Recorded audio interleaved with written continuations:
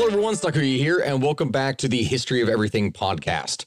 Now, today's episode, we are not going to be joined by Gabby. Gabby is actually at work here. I am joined by a new guest that is specifically here for the purpose of talking to us about all the different things that are about, well, probably fumbling with my words at this point for what it is I'm going to be doing. It's been a while since I've had to do an interview with someone. I mean, I guess this isn't the case of an interview. It's a conversation. Do you want to go ahead and introduce yourself so that people know what it is that they're getting themselves into? I guess I can fumble around too. Hello, everyone. My name is John. I'm a Jewish Israeli historian. And I guess I'm here to talk about Jewish history and history. So John had reached out to me a couple days ago when I had talked about stuff under the 14th century. If you'll remember the book that we did a couple weeks back when it was how terrible the 14th century was and all the different kinds of chaos and crap and everything that occurred in it. Well, during that period, there was a lot of stuff that happened to the Jews, which, to be fair, when we're saying that, that's not exactly saying much when it comes to history. I mean, John, you could probably agree with me on that note that's saying, oh, yes, and during this century, a lot of things happened to the Jews. Yes. When you study Jewish history, you have to study world history so that everything comes into context. So yeah, it gets a little intertwined. I still remember I remember a class that I had back at my university. And when it was explained like that to me because it was going into the cycle of the evolution of the Abrahamic faiths, and specifically with Judaism, how Judaism evolved to what it is, say, today or in the modern sense versus what it was. A lot of that stems from the Great Jewish Revolt, which is the topic of what we're going to be talking about today, and specifically the diaspora. Because if you look at Judaism as a whole, going back thousands of years, there's a very key feature within Judaism that was not really present among so many other societies. They had similar ideas, but it was taken to such an extreme level within Judaism. And you'll probably agree with me when I talk about that. And that is the cycle of favor, that things go well for Jerusalem and Jews as a whole when God supports them, and once they do something or something goes wrong, like maybe they say or perform some kind of action that displeases God, the favor goes away, they get conquered, and then they'll get liberated again once they've purified themselves to be good Jews again. And that very much is the kind of the covenant with God. You've got this famous scene in the Bible in which Moses puts half the tribes on one mountain, half the tribes on the other mountain, and says, okay, if you're good, these good things will happen. And if you're bad, these bad things will happen. And the bad list is 30 times as long as the good list. Yep. And you can see that time and time again throughout history. So one of the core tenets of the Jewish faith is literally trials. It is, we're going to go through some horrible shit, but we have to make it through or else things will not get better. Because that is also our life. That is the cycle of Judaism. Right. And that was the cycle of Judaism up until kind of the last century and a half, when kind of there was almost the Enlightenment and you had the movement towards a Jewish nation, where basically Jews said, okay, wait a minute, we can kind of make our own fate to a certain extent. Yeah, no, exactly. Though what it is that we're going to be talking about today, going back, is going to largely be based around the stuff in the first century. And I guess a little bit going into the prelude of it, because what you would see in the centuries after, in the millennia after, of just the diaspora, Jews going around all over the world, the ingratiating themselves into different cultures, the developments that you would see from it, the loss of tradition and the development of entire new traditions, that specifically came from this time. That specifically came from this event. And that is why it is such a big deal and why I wanted to talk about it. Because I think that if you're going to talk about anything with Jewish history, if you're going to use a starting point for recent history, which, gotta say, it feels kind of weird that I'm saying recent history, and we're talking about something that is 2,000 years old. But I mean, the religion and the people as a whole are very old. So this is, relatively speaking, quite recent. Right. I mean, also, you've kind of got this point of connection of all the Abrahamic faiths kind of at that. And while there had been diasporas before this, this really was the grand you one. know, This was the big one. yeah. I mean, we'll probably get to just how bad it got at the end, just the Titus's victory and the whole thing, but we'll get there, I'm sure. Of course. So in order to get to that point, we have to kind of start about at the beginning for anyone who may not know exactly what it is that we are talking about. So Jerusalem, Palestine, the region as a whole, this was something that was controlled by the Roman Empire. The Roman Empire, of course, for anyone that is familiar with this channel and how much of a fanboy I am of it, as is pretty much the majority of every Western-ish history buff that first kind of starts to get into things. It's like the first thing that they jump into. It was Guilty. Oh yeah, no, everyone is like that. It was pretty much the perfect OG empire of the day. Like we're talking about with something that had insane military power, and the Romans used that over the centuries to drastically expand their empire. And then once those regions were pacified, Roman political power would then have to be installed into the capital of those locations and start ingratiating the territories into them. Because many people may not realize this, but when they think of something being conquered, you're thinking probably, okay, military comes in, they take everything over, they kill a bunch of people, that's it, it's conquered, it's done, it's integrated into the empire. But that's not how it works. In fact, oftentimes in the beginning, what would happen is that there would be a mixture between hard occupation, where you're talking about military occupation, intervention, upkeep of Roman laws, like the overall overarching empire-wide laws, and instilling Roman religion and customs, and then soft power, because we're talking about the use of entertainment, technology, trade, just cultural gravitas in order to gradually take things over and change a society. And this was done everywhere. Roman rule was, generally speaking, accepted across the empire and enjoyed by most places where they conquered. I like to say that the Romans kind of kept the Al Capone philosophy of walk softly and carry a big stick. Yeah. Though I don't think they walked as softly in that case, because as we're about to talk about, when they came down hard. Right. I mean, there very much was kind of this one strike rule with them, which kind of started with Caesar, where it was like, you can cross me once and I'm going to be pretty angry, but I'll let you go. Cross me a second time, it's on. Oh, yes. No, absolutely. I firmly agree with that. Hey everyone, Sakuya here, and before we get back to the show, I would just like to thank today's sponsor, eBay Motors.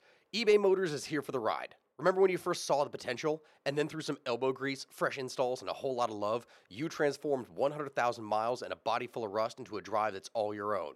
With over 122 million parts for your number one ride or die, you can make sure that your ride stays running smoothly. Brake kits, LED headlights, exhaust kits, turbochargers, bumpers, whatever your baby needs, eBay Motors has it. And with eBay Guaranteed Fit, it's guaranteed to fit your ride the first time, every time, or your money back. Plus, at these prices, you're burning rubber, not cash. Keep your ride or die alive at ebaymotors.com. Eligible items only, exclusions apply. And so the thing that you see here, what we're going to be talking about, is initially the Roman rule in Palestine. Because Palestine, Israel, Judea, like this region, whatever name it is that you would like to use to describe it, this is something that over the course of the centuries prior to it had been fairly well Hellenized. And it was not a direct province initially, but rather it was a client state under the Roman Empire. I mean, you're probably familiar more with I don't know the degree to which their autonomy actually, or like to what degree their autonomy was underneath the empire, because client states, for anyone listening, can have any number of different rules. You can have some that are more closely tied to the empire, and you could have some that are almost independent states. They just essentially pay vassal tax to the overarching power. So, John, are you actually more familiar with what degree they were a client underneath the Roman Empire? Because that was something that I was actually curious about, and I couldn't find the degree of information for how closely controlled it was. So it was actually, it was kind of, they controlled certain aspects because Jewish life is kind of split between the political and the religious. Mm-hmm. They put their foot very heavily down on the political, but they also kept their finger in the religious. So, for instance, the high priest was kind of that was appointed by Rome. That was the ethnarch, the religious leader of the nation, and this actually led almost directly into the forming of the Pharisees, who would become the rabbis and kind of who became modern Judaism. So they basically came in and they took their own monarch. They were like, okay, we're sticking Herod. And if you're familiar with Herod, you're familiar with just a completely insane monster with, fantastic architectural skills. But it's like, you can't do anything against him. He was a person who utilized his power to maintain that power, but he was simultaneously a visionary.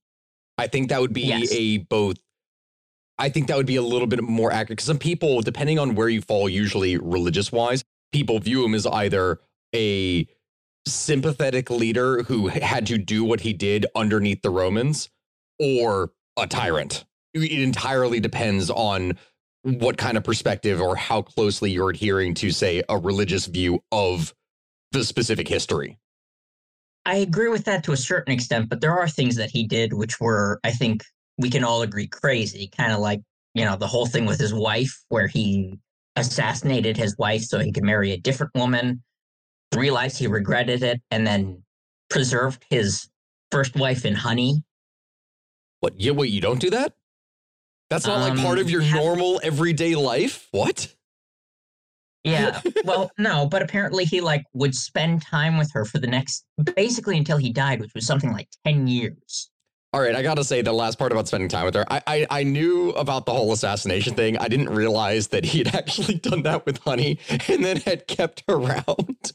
To be fair, that is a degree of not even debauchery. That is a degree of eccentricity that I was not aware of.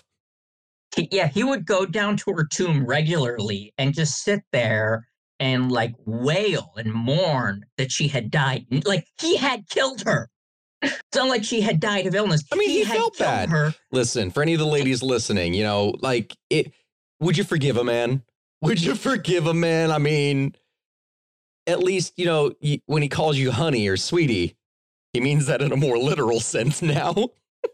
Well, a little afterwards, he did kill all of her sons. So. Oh, okay. Well, okay. Yeah.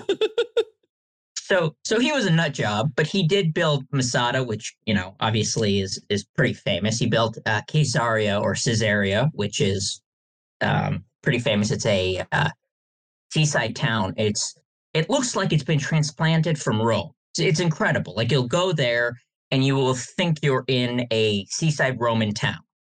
I would love to see that. Yeah. I can't wait to be able to do more traveling here in the future. Right. And then he also built a fortress in Jerusalem, which kind of played a big part in the revolt. And he raised the walls by 9 meters. That is extensive. How much is that in feet? A meter is just over 3 feet, right? Or is it just under 3 feet or so? If you want to say it, he raised it by over 20 feet, which is extensive. Right. And this was raised over the wall that had already been existing. And in fact, the Roman procurator at the time was like, yeah, cut that out. That looks very revolutionary and we don't like that. So you're done. Okay, so it's 3.2 meters. He raised it by 30 feet equivalent, which that is massive. Right. And just that's the part of the Western Wall that if you go and pray, that's basically the part that comes out because of the way layers get built up on top of layers. That's the part of the Western Wall you see nowadays. Mm-hmm. Among rulers, the way that Herod acted, what he was a person who was in power, but specifically he was part of an elite class of people within society that were Hellenized Jews. Now we say Hellenized, right. In this case, we're not talking like, oh, they were Greek, but specifically Hellenization is something that in the eastern parts of the Roman Empire is something that had been common for centuries. I mean, the language of culture, of trade, of everything in the eastern half of the empire was not Latin, it was Greek. Yes, Latin was still the government, the language of law, but Greek is primarily how it is that you'd be able to spread ideas. It was the thing that, thanks to the conquests of Alexander the Great and the Greek traders and all the different peoples before, that is what you would see. Like it was a Greek elite that would have a higher place in society. Yeah. I mean, the Greeks were like the teachers to all the aristocracy in Rome. They all had Greek teachers. So there was this really intertwined relationship going on. And that also transferred to Judea. And Herod was actually not Jewish, technically. He was an Idumean, which was a people that had been conquered by the Jews about 150 years before. Really? And so, wait, I missed that detail. What? So can you explain that? Okay, so up until the Romans came in, you had the Hasmonean dynasty. And what happened was actually the Romans came in because the Hasmonean dynasty had come down to two brothers who began a fratricidal war. These two guys hated each other. And so each one of them separately went to Pompey the Great, and said, come in on my side. You know, they invited him in, you know, a little bit like a vampire. It's just kind of funny. And so Pompey came in and was like, okay, yeah, I'm in charge now. Yeah, that was a very Roman thing to do. Usually what would end up happening is that when you talk about the patron-client system within Rome, the accepting of help from a patron at that point meant that you were subservient to the patron. So asking Rome for help is the equivalent of going like, hey, we'll be your vassal, at least for Roman terms. Yeah. He basically sided with one of them and made him the ethnarch, even though like he shouldn't have been. Anyhow, it's like he basically walked in, replaced all the chairs, replaced everybody in power, and was like, okay, oh, by the way, here's where your taxes go to. Don't forget this address. And it goes up by 10% every year. See ya. Everybody shush! William Shatner has something to say. Cat and Jethro, box of oddities. What do you do when the woman you love dies? Well, of course you dig her up and you live with her. Aww. The show examines weird things. There are plenty of old photographs from this time period of children out in the streets playing in and among the dead horse carcasses. Oh, I miss those days. Things used to be so much simpler. Cat and Jethro. Then there's the urine wheel, which sounds like a really bad game show. Thing done weird things. Cat and Jethro, box of oddities. That is really mysterious. Join Cat and Jethro Gilligan Toth for the strange, the bizarre, the unexpected, as they lift the lid and cautiously peer inside the Box of Oddities. The Webby Award-winning Box of Oddities podcast from Airwave Media. Yeah. So naturally with that and taxes, that's going to piss off a number of people. There was a word that I saw in here about elites. Sadducees? Sadducees. Sadducees. Okay, so that's how you pronounce. I saw that and I was just, I hadn't heard that word before, but it was talking about the elites of society that Rome would favor, and that these are the people who naturally would defend Herod, who was the client king of Rome. But for the majority of the common people who were not ingratiating themselves into a more Greek-speaking society, they were not so happy about this. Oh, no. The Sadducees are kind of like the 1% of today, where, yeah, they had a lot of power, they had a lot of spending power, but people hated them. I mean, they basically lived in, like, gated communities. In this case, we're talking about ancient times where they probably were actually walled settlements or walled compounds, effectively, that they would live in.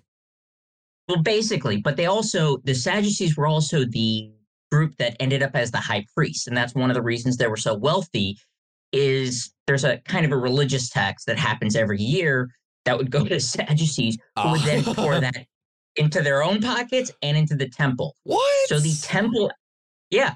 So the temple at this point was a massive repository of wealth, but the Sadducees were essentially taking money that was kind of supposed to go out to social welfare and being like, well, we kind of need it, so I'm just going to divert it, into my community. Oh, dear Lord. As you can imagine, people hated them. Yeah, no, I could definitely imagine that. And so you get people like, if anyone is familiar with the word of like the Pharisees would arguably merge into the Zealots that we would see later. And they were deeply opposed to all of this, and especially the inroads that Hellenistic style religious institutions were trying to make into the Jewish religion. So the Romans, what they had effectively done, just like what you were describing, is that they had made a class divide in the Jewish religion, or they had exasperated something that was already kind of there because of previous Hellenistic rulers, and they just ingrained that into the political status quo. They dialed it up to 11. Yes. The Pharisees were, I'm going to call them the good guys. That's the people who we kind of nowadays see as the rabbis. These are the people who continue Judaism. The word comes from haprushim, which means those who withdraw. And they were not interested in having any contact with the Romans. They were like, look, we live in our towns. You guys do your thing. We'll send you our taxes. Just leave us alone, please. The Zealots, which were a different group, were like, they were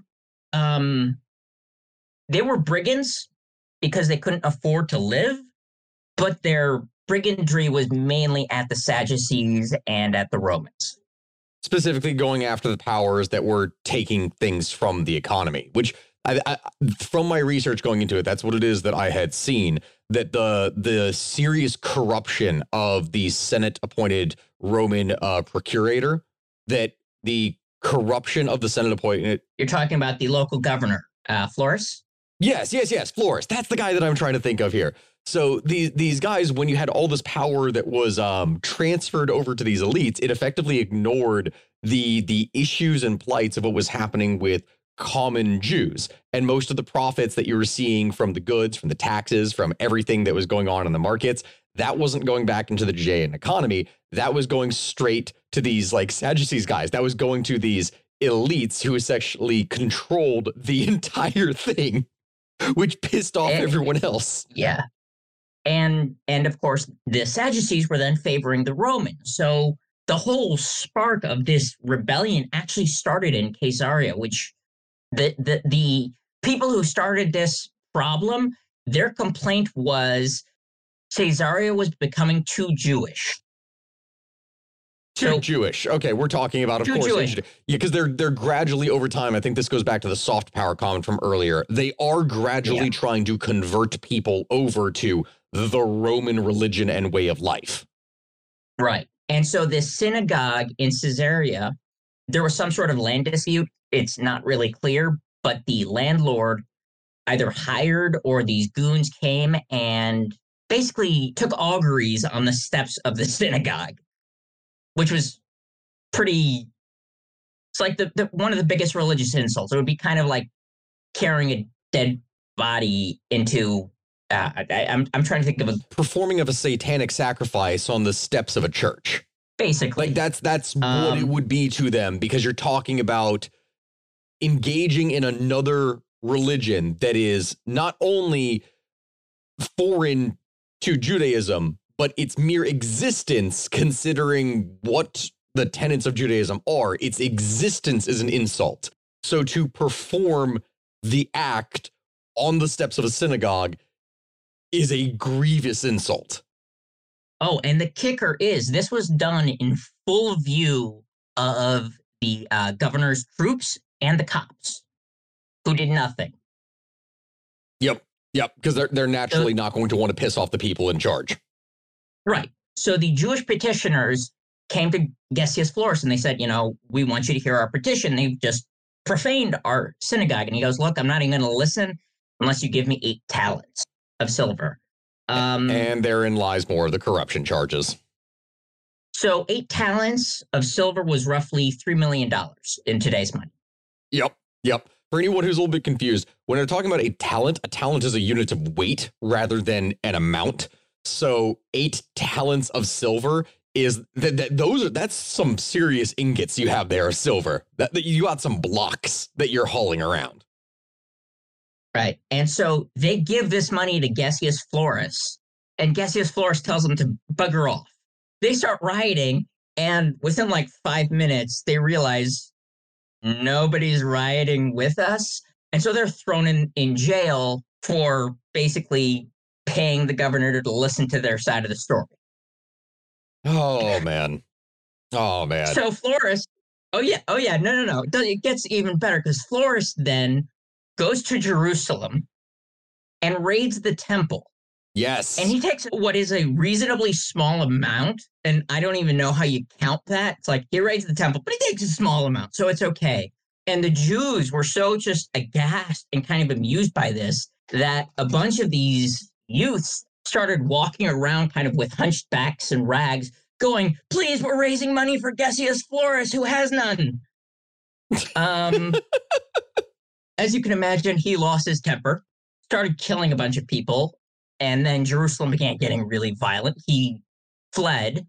And so the Jerusalem was all of a sudden in this massive uproar.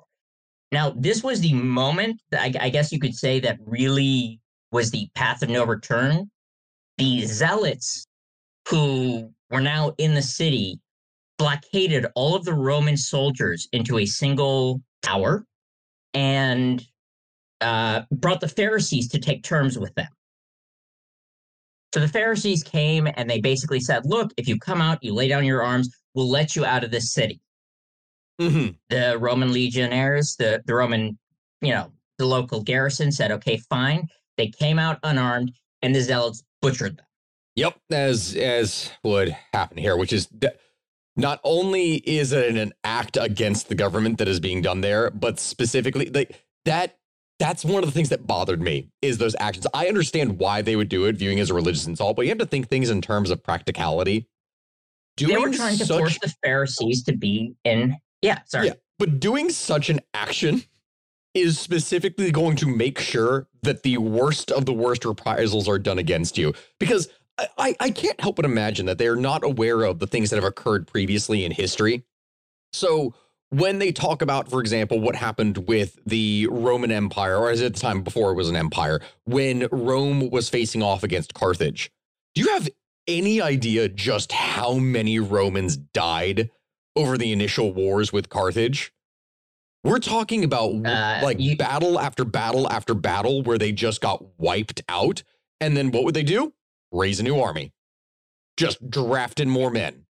The loss of some is just going to piss them off more, and they're going to raise more people against you. So the thing about this was the Zealots actually did have a plan. Well, sort of. First of all, there were a whole bunch of messiahs popping up at this time. Like, there was a guy from Egypt and a guy from Galilee who basically came along and said, I am the Messiah, listen to my words. And so, as you mentioned before, Jews are always seeking this kind of redemption. Mm-hmm. So they actually had quite a bit of power. But the second thing was you had the Parthian Empire, which was kind of on the border. And they were hoping that Parthia would do to them what they had done to Armenia, which I don't know if you want to explain. Well, for anyone that's confused about Armenia for the longest time has served as a kind of buffer state between the Roman Empire and whatever power is in the east, whether that is Seleucia, whether that was Parthia, whether that was the Sassanids. For centuries, Armenia would be fought over back and forth by the two powers in order to create a in-between state that could share the brunt of the damage when one side decided to invade the other. But it also gave them a certain level of security. Yes. It was kind of like if you invade, if the Romans invade, the Parthians help us. If the Parthians invade, the Romans help us. Yes. Parthians are not really interested in this. Yes. Hence, a buffer state. Yes. So, these zealots were nuts. And they had just forced the Pharisees to be part of their war crime. The news of this goes up to Syria, where the proconsul is living. Cestius Gallus, who's the legate of Syria, marches his men down. He sees the absolute wildness that's going on in Jerusalem, and he's like, "I'm not gonna go in there. I'm just gonna park a little outside." Yeah, because you're asking for just getting screwed over by guerrilla warfare at that point. Right. Well, that's what happens is he does get screwed over by guerrilla warfare because he sets up in a valley. Now, our main source is Josephus, so it's a little hard to tell whether or not this number is accurate. but the Zealots descend on him and murder 6,000 legionnaires and take their standard. Which, for anyone that is confused by that, for what that may mean, the taking of a legion standard is as great of an insult as you could possibly have for the Roman military. That is the thing that is the center upon which all of them would gather. That is the symbol of their legion that they would dedicate decades to. So the loss of a standard is something that is only met by continuous military campaigns to reclaim said standard. That is quite literally why different campaigns were started against Parthia in order to reclaim legion standards. There were entire wars that were started just for the standards. So obviously the Zealots knew that they were, they were like doing everything they could to provoke Rome to react in as violent a means as possible so that they would come down and say, we're going to kill everybody. As soon as they do that, the Sadducees, the Pharisees, the Essenes, all of them have to come under the Zealots and say, okay, you're the only ones who have any military training, tell us what to do. This is their plot. Yep. And so all of this then goes back to Emperor Nero, who is pissed. For anyone who is a little bit more familiar with the Roman emperors or anything like that, Nero is definitely one of the more colorful figures in Roman history. I say colorful with that color oftentimes being red for blood. And he was... he murdered his mother, which I think is kind of like pretty high up there in the level of insanity. But he was an interesting emperor. No, he was. He was definitely interesting. It's just when we're talking things in ancient history, the amount of times that we would mention fratricide, patricide, matricide, any kind of killing or relatives or relations, that's a very common thing going back in history. And when we say Nero is interesting, he's interesting in the same way someone like Ted Bundy is interesting. Yeah. When you're like studying the crazy ones, the kind of ones that you sit there in a popcorn in your safe home and just watch and think, damn, what was going through that guy's head? A lot of unpleasant things. Things. Oh, yeah. So Nero's pissed. And he brings in Vespasian and I'm not sure how to pronounce his son, in English. Titus. Titus. Okay, that's how you pronounce it. Because in Hebrew, it's Titus. Yeah. Right. So Vespasian was the superstar general of the time. Kind of this, he conquered most of Britain. And so he comes down with the 5th, the 10th, the 12th, and the 15th legions. Now, the 10th legion is pretty infamous for a couple of reasons. Are you familiar with the 10th legion? I am familiar with the 10th legion, yeah. Well, if I recall correctly, wasn't the 10th legion the legion that was like Julius Caesar's, like that was his legion, was the 10th? Yes. That was Julius Caesar's legion. And so they were the best of the best. This was a couple generations after Julius Caesar, but these guys were still considered the best of the best. There was that was the legion you gravitated into if you were a step above the other. They also had the infamous Scava's wings, which I don't know if you've done an episode on Scava. I have not. It's definitely something you should do. He deserves an episode. Or at least one of your shorts. I really enjoy your YouTube shorts, and I would love Thank to you. I appreciate it. No, that's how I came across your stuff. I was like, wow, this is great. So Scava's wings were these elite cavalry units, and so they come in again. This is Josephus giving us numbers. So he says that each legion is around 20,000, made up of 6,000 legionnaires and 14,000 auxiliaries. Mm-hmm. It's a little hard to know how accurate that is. Honestly, when we're looking at the resources and what things say here, we'll say at the end, and this is, I guess, a little bit of a spoiler for this, but over the course of this conflict that we're talking about, per Josephus, I'm not exactly sure how I would necessarily pronounce the name. I think according to him, he says something along the lines of 1 million Jews died because of this war. Yeah. And we're talking about that. Numbers going back into history can be very well exaggerated. Hell, the Romans were famous for doing this, for exaggerating the numbers of enemies that they came up against, specifically because the more of them that you kill, the greater that you look. That's something that is just very common throughout history. Right. So Vespasian and his son Titus return to Judea. And they're marching down. The Judeans know they're marching down, and so they set up a military council. And they send Yosef ben Matityahu, who is Josephus, to take over the Galilee. Now, he has no military experience. Not a great way to start things out. Yeah. And not only that, there's a local brigand called John of Giscala, who basically comes to him and tells him, hey, let me take over your logistics. How about it? And so Josephus, intimidated, of course, says yes. And it just happens. It's just without a fight. It just happens. Yeah. He now starts paying an inflated price for his own supplies. Oh, God damn. Yeah. Of course, people are war profiteering, no matter what time period you're talking about, is always going to be present. So here's the kicker, though, that I always found so funny was John of Giscala then takes the money and bribes the Sadducees to make him the head of the Galilee region. And so he kicks Josephus out of a job. And Josephus goes to his parents and he complains, and his father, who's a Sadducee, gets him reelected. But at this point, John of Giscala is so popular among the people that he's like, okay, sure, you can be the leader, quote unquote.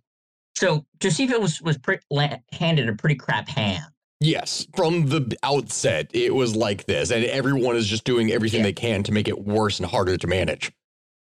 So there were two battles that happened before Josephus is captured. Well, one is the one where Josephus is captured, and the other one that's Gamla. And the reason why Gamla is interesting is because we actually know that Vespasian was injured, which means he was leading his troops. Yes. Vespasian this is a reason why his men loved him, is because he would actually get himself involved. Right. And Titus was the same way, but he got injured, and because he was injured, there were some atrocities done at Gamla. But skipping forward, he then goes to Yodfata, which is where Josephus is. This is a siege of Yodfata. Josephus has no military experience. He lasts for 47 days. To be fair, considering the time with no experience, holding out for over a month is probably pretty impressive. I mean, people could hold out for longer in other set circumstances, but it really depends upon supplies. Holding out for that long of a time period is not too bad. Not too bad. No, not too bad. So then what happens is there's 47 people left. And Josephus says, well, none of us want to fall captives to the Romans because the Romans will send us to the Circus Maximus to be killed off. The Circus Maximus wasn't built yet. Will send us to be gladiators, or they'll crucify us. So how about we do this? Each man kills the other man, and then we split off, and then we kill the other guy, and then we split off, and we kill the other guy. And he figures this out so that by the end, he's the only person who hasn't killed himself. Because you can't kill yourself, because if you kill yourself, that is an insult that gets it is the whole reason to be able to do so, because you can't just fall on your own sword or take poison or anything like that, because then that's part of the religion. You can't do that. Suicide is like one of the greatest sins. So Josephus walks up to Vespasian and greets him, "Oh, great Caesar." And you can kind of imagine Vespasian's reaction. So it's basically somebody coming up to a general and saying, "Oh, President of the United States." Just try and increase, get on their good side, make them feel good, wine and dine them. Right. So Josephus kind of played himself off as a mystic. And so he ended up kind of as the local liaison, the historian, and I guess a pet. So he's just subservient. Yeah, that's probably the best way you could describe it at that point for saving his skin. Yeah, so basically he just is at Vespasian and Titus's side for the rest of the war. While this is going on, Simon Bar-Giora, who's a different general, takes over Jaffa. There's a question whether he steals them or makes them agree to form a blockade. All the ships, they form a blockade of Egypt so that Rome can't get its grain. Yeah. And then now at that point, now the Romans would essentially be able to march on to Jerusalem with very little supplies. They would be able to come towards them meaning any kind of protracted siege is just going to turn into a little bit of a shit show. Oh, yeah. So they're marching towards Jerusalem, and then this rabbi comes walking to them. This rabbi called John, son of Zakkai, or Yohanan ben Zakkai, and basically says, listen, I know you're going to absolutely obliterate Jerusalem, because let's be honest, God's not even in the building anymore. He doesn't care. You're a mighty warrior. We all accept it. Can I get the city of Yavna? She just asks for it. He just asks for it, flat out. He's like, look, give me Yavna and its sages as the quote. And Vespasian, again, is kind of completely weirded out by the way the Jews are behaving, because no other people in the world really behave that way. Mm-hmm. And they're also a monotheistic culture who worship a very mysterious God. So deciding he doesn't want to get on the wrong side of this God, he agrees. And actually Yavna is spared. And so Vespasian then goes to Jaffa because he needs the supplies. And the blockade is broken. In the first ships that come in, do you remember what happened in 69 in Rome? In 69 in Rome, a civil war broke out. Exactly, because Nero had died. Yeah. Yeah. So the question is now, does Vespasian want to get involved? And you've probably studied this. He was really hesitant. He did not want to get involved. Anything at this time period, we're talking about a point in history where to declare yourself Roman emperor was an invitation for a death sentence. That was pretty much the case around all of Roman history, to just do that, because it was one of those games that a politician could play that was very high risk, very high reward. And that was what would happen. This was one of the first such cases of it. But Vespasian does end up becoming the emperor in 69. And then Titus, who is his second command, then takes up the rest of the reins of the war. Right. So in 70, Titus, I mean, there's kind of like the Vespasian story there, but Titus takes over the soldiers, and he basically, the way he does the war is he clears out every town behind him. Oh, yeah. Well, there was a reason why he did that, though, because it just got incredibly, brutal. I remember I was going into this for the details. This is some messed up stuff. For anyone that's wondering about what it is that the Jews are during this time, the perspective of their leaders, like within Jerusalem, mainly among the Sadducee Jerusalemites, they were like, oh, this is awesome. We're going to be able to have our independence. This is going great for us, because initially the Jews were making great ground, like they were making gains. And they knew, though, that unless something dramatic happened, that the revolt was not going to be success. It wasn't going to be successful for long, because as the Romans really started to come in, that elation would change to panic. And they started to implore the zealots to allow them to please let them surrender peacefully in order to save as many people as possible. And also, by that logic of saving people, end up saving their own financial lives. The zealots, however, did not want to do that at all. And so in anticipation of that, the zealots and the more fanatical elements within society ended up executing a whole bunch of them and hanging up their dead bodies so that everyone could see the repercussions of preaching insurgent messages of peace. So that happens. Basically, Jerusalem is having its own civil war right now. Like, just the city itself is having its own civil war. Yep, because they're trying to oscillate between surrender or fight it out. And that in turn is causing them to fight themselves. Right. And so Titus sees this and he's like, I don't even need to get involved. I'm just going to, walk around here conquering a couple of villages. And when they're done, they're done. So all the moderate leaders that were there at the beginning of the war basically were dead by the middle of it, because they had already been killed themselves by their own compatriots. It's kind of like what was happening during the French Revolution, of all the moderate elements just getting eradicated by the radicals. And this is kind of where the rabbi I mentioned before, Yohanan ben Zakkai, comes in, is he literally had to escape in a coffin. And in a scene out of an action movie. Oh, yeah. Okay, you tell the story. Tell the story. I want to hear this. Okay, so he says, I want to leave the city, and the zealots say that is treason. are you sure you want to leave the city? And he goes, okay, no, I'm fine. So he goes to his home and he tells his students, I want you to come in every day for the next 3 days. Every day I want you to leave more worried. And on the 4th day, come out wailing and say that I'm dead. So they do this, and so they bring him out in a coffin. And they say his last wish was to be buried in Bethlehem, which is outside of Jerusalem.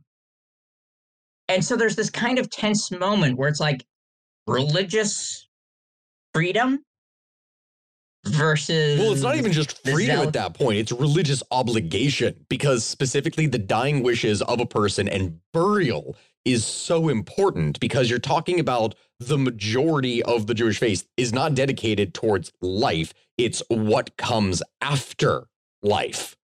So... Well, it's what you do during life so that when you get to the afterlife. So in a scene right out of an action movie, the guards stab their spears right through the box in certain spots and miss him.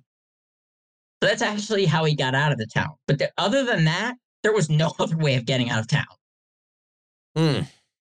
That is genuinely funny. I can't help but imagine that in that scenario, a thing to do is to like get inside a slightly oversized coffin and surround the edges of it with like a dead lamb or something, so that when you get stabbed, blood comes out and that kind of thing. Oh, no, that is good. Okay, so the Civil War is going on in there. He gets out of there. What happens afterwards? Because at this point, we're talking about the time where Vespasian becomes the new emperor and Titus starts leading in the siege of Jerusalem itself. So when Vespasian becomes the emperor, he sends a message which basically says, finish it. You know, I want to do the I want to do the emperor voice of finish him, but it doesn't work too well. But basically that's what he says. And so by this point, there's 2 main leaders, John of Giscala, who we mentioned earlier, and Simon Bar Giora, who we also mentioned earlier. He was the one with the Navy. These are the 2 main leaders left in Jerusalem. And so Titus has 4 legions with him. And he approaches the walls, and he's really confident. And the next thing he knows, he's being attacked. Mm-hmm. His rear retreats, the front of him retreats, and he's stuck, in the middle of a cavalry line, about to be encircled. And basically the war nearly ended there. It's one of these insane flip of the coin moments, because if they had killed Titus, it would have been a complete game changer. Well, I mean, if they had killed him, it could have been. I don't know about that, though. That's the thing. Because potentially there would have been some kind of peace that could have happened, or at least a time of mourning. But there is no way in hell that the son of the emperor gets killed. And this does not mean that the emperor then decides to burn the entire country to the ground. But they already know that they're going to burn the country to the ground. So yes, but they can always be worse. Welcome to history. Everyone could always do something worse. So Titus actually gets away, and described very dramatically in Josephus. And so there are these skirmishes back and forth. And sorry, I don't mean to interrupt here, but I just realized something from this. Rather than saying that he gets killed, if he was captured and you're talking about a negotiation, that could have changed things. Oh, yeah. So there's kind of this give and take. And the Jews are actually giving pretty good. Considering the fact that they're mainly armed with slings and javelins. The heavy troops are basically just wearing 12th Legion armor, which leads to several battles at night where nobody knows who anybody is, and they end up just killing themselves. I mean, it becomes urban warfare. It's a whole point of confusion.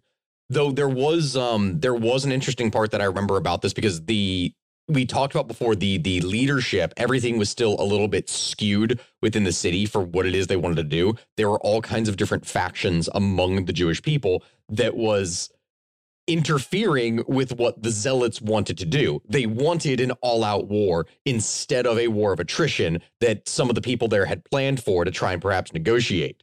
So the Zealots, what they ended up doing is they decided to make the populace choose by burning the crops and dried foods that had been gathered in anticipation of the siege by making them fight. So there's basically, yeah, that's one of those things where there's a little bit of a point of contention, but yeah, at this point, Titus built a wall of what's it called? Where they build a wall around.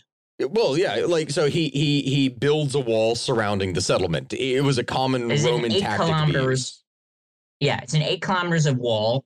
And so the zealots look at each other, they realize they're under siege, and they're like, okay, now we burn the food supplies. Which I'm just baffled by. Like, here's the thing. I understand doing that, right? I understand doing that and then forcing everyone to march out of the city to go out and fight. But if you were going to be within the walls, destroying your own food supply is got to be one of the dumbest things that I've ever heard of in my life. Oh, yeah. Like, well, again, so marching out to fight, just saying like, hey, we have no food here. There's only one option. We got to break out and we got to take the fight to them. That is a very risky strategy, but it makes sense. Staying within the walls after destroying the majority of your food. What the hell? So the truth most probably is that the zealots destroyed each other's grain supplies. Basically, it was like, hey, my grain supply is almost done. I'm going to burn yours so that you're just in the same predicament. So it's just, utter stupidity.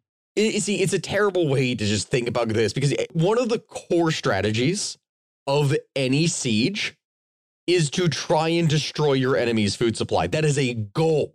If you can do that, that is a primary goal if you can get infiltrators into a settlement. Right. And what you have to realize... They did it to themselves. Yeah, and what you've got to realize is it's not like you can get food. You can't forage for food outside. The legions are basically surviving on food that's being brought to them in a supply line because they've just burned everything down. Mm-hmm. It's just peak stupidity. Oh, it makes your head hurt. It does. It does.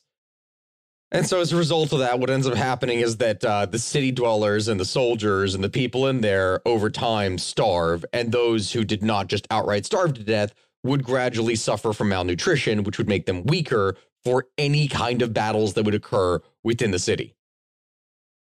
Right. So for 2 weeks, Titus actually does starve them out. And then he procedurally knocks down parts of the wall. So the city gets smaller and smaller. And as he's doing this, the buildings are all built kind of like almost apartment blocks. Imagine having to fight through alleys. Yes. People can come from anywhere. No, I firmly agree. It's exactly like what you're talking about. This is what I was saying, urban warfare.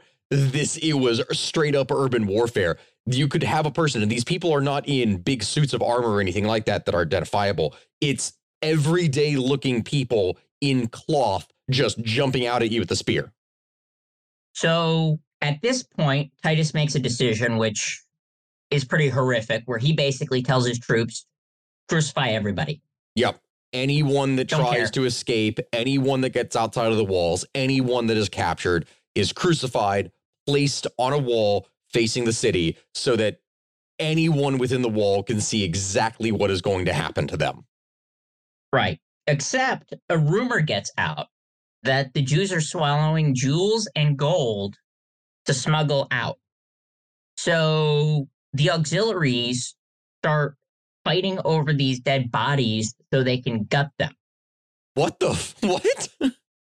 I'm being completely serious. Sense. It makes sense if you think about it for anyone that is doing this, because this isn't a thing that people are saying necessarily as an anti-Semitic thing. This was a common tactic that was done. People actually did do stuff like this.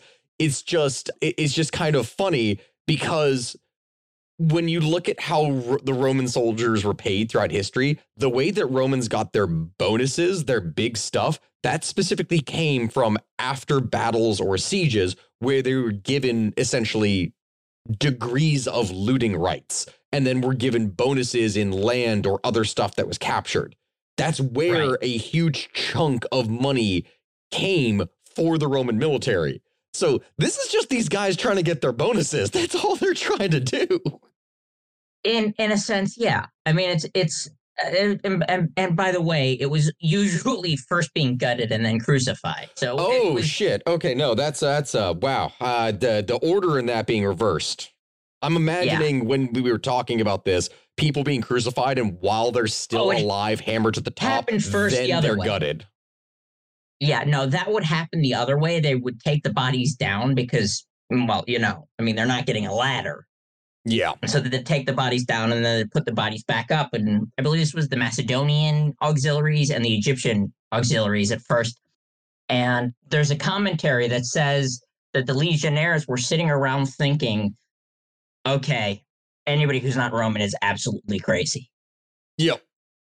Oh, like you see this behavior across the battlefield. What are you going to think? Yep. And so now the people within the population are terrified. And then this has a reverse effect, though, because it ends up creating the extreme view of you can you have to fight to the death, basically. That's the only thing they can imagine, because you have these people outside of the walls that are within full display of, if you escape, if we get our hands on you, you will die in the most horrible way imaginable. The best kind of contemporary example I can think of is Stalingrad, where you have these Russian soldiers who, if they go forward, the Russians kill them. Sorry, if they go forward, the Germans kill them. If they go back, their own army kills them. Correct. So these people were going out absolutely raving, berserk, trying to die. Just anything to make it quick. Basically. And so there's certain fortified positions within Jerusalem still. There's the Antonian fortress, which Herod built, which it's actually kind of a funny story where the Romans start building a ramp on the side. So what the Jews do is they dig underneath it, and they build up all these wooden supports, and then they light them all on fire. Yeah, sapping. That was one of the big siege techniques that was done in history, because the sudden loss of support would lead to a structural collapse. Right. So all these siege towers that the Romans had worked on for days and weeks, it's just broken. They're horrified. And then the next night, there's a crash in the middle of the night, and they wake up, and half the Antonian fortress has just slipped off because the sappers had not dug far enough out. So they also damaged their own defenses.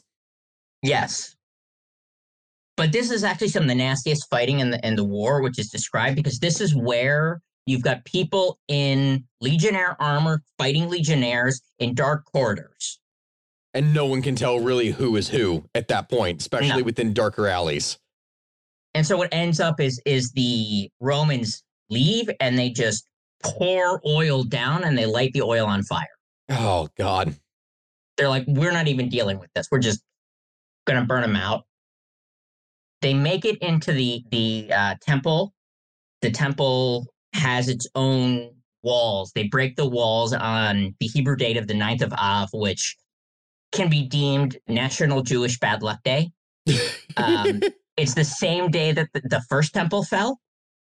I'm being completely serious.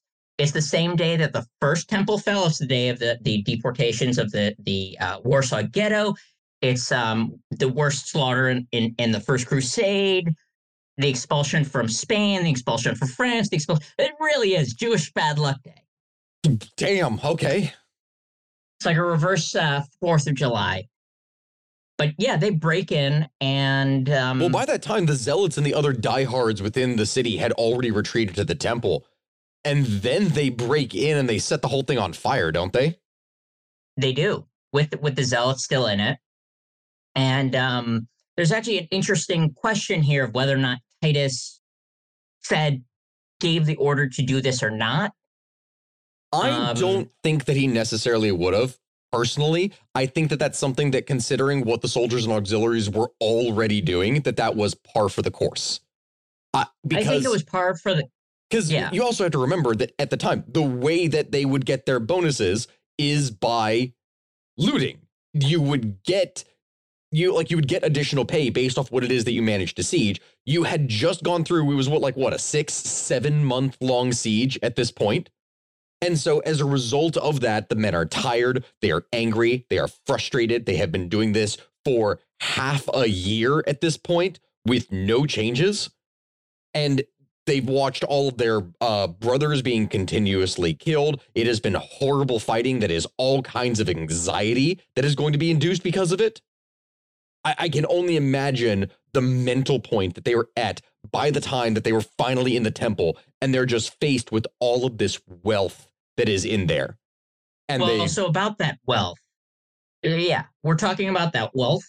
According to Josephus, so much gold was taken from the temple that the price of gold in Syria dropped by 50%. Oh. And we're not talking about like the great big, menorah and the gold altar and all these things. No. This was just the amount of money they had. And I'll give you an example of why. There was a religious tax called the half shekel, which every Jewish male had to pay. And a half shekel is about 13.3 grams. We averaged, let's say, 3 million people in Judea at the time. That ends up being several tons of silver. And that's every year. Mm-hmm. It's a singular tax, and it's supposed to go back out. That's the point, which is kind of why the Sadducees became so wealthy and why the temple just had this abundance of gold just sitting there. Was, Judaism does have a very big emphasis on kind of taking care of the community, which is where the Sadducees and the Pharisees differ. Yeah, because they were hoarding at that point. Right. And so basically what they did was they said, okay, all the oral traditions, we're not keeping them anymore. So they only kept the letter of the actual 5 books of the Bible, while the Pharisees kept all the books plus the oral tradition. So according to the original translation, an eye for an eye literally means an eye for an eye. The oral translation is you get the value of an eye if somebody pokes out your eye, because that's a lot less barbaric. And how the value is decided is through a specific literal formula. Written word versus cultural interpretation. Right. Or kind of like just using the Constitution instead of like using constitutional law. Yeah, it's like face value rather than interpretation. Right. So even taking the temple, the war's not done. There's still half a city left. And so Titus basically comes up and he says, I'm willing on accepting your unconditional surrender. And so Simon Bar Giora and John of Giscala, who somehow have survived up until this point, come to him and they say, look, we kind of swore to die fighting, but if you let us run away, and Titus is like, go to hell, I'm just killing you all. So he does. Yeah. Not going to leave the people. Yeah, so leave some rebels to run away and potentially start up a revolt in another part of another city with more supplies that I would then have to siege again? Really? Yeah, he absolutely flattens the city, like rips it apart building by building, and he finds both of them. And we actually don't know what happened to John of Giscala, but Simon is killed at the triumph later on. In total, and again, numbers, 97,000 POWs are taken. Most of which are converted into slaves to be used to rebuild things all around the Roman Empire. So every male over 17, which is about 35,000, is taken to work in the salt mines or to die in the circus. And in fact, 2,500 of the zealot warriors who, were basically captured while fighting are sent to be killed in the circus in honor of the Emperor Domitian's birthday. He's not the emperor yet. He's the brother of Titus. Mm-hmm. They then pick out 700, and the term is attractive, boys, which I'm not going to comment on. I don't know. Anyhow, they're sent to be ritually executed at the triumph. And then what it would mean there when talking about attractive is specifically for people that would look the part. You're not going to take people that are necessarily bedraggled or things like that. One of the ways that the Romans would hold their triumphs is they would get these people who were conquered, would dress them up in all of their finery, like the biggest, best, beautiful stuff that they could find, put them on it, and then would parade them around the city to go, look at what we have managed to beat. Because if you drag a bunch of people in chains and cloth covered in dirt and blood through a city, that doesn't look very impressive. The Romans were people who wanted to put on a show. Right. Well, so as part of the Triumph show, these 700 and Simon Bar-Giora are executed. And in the Triumph, Titus shows off the loot taken from the temple, the menorah, the Torah, the table, which was literally a table made of gold with just think gorgeous gold items. Yeah, everything is gold. Everything is covered in gold. It's just bedecked.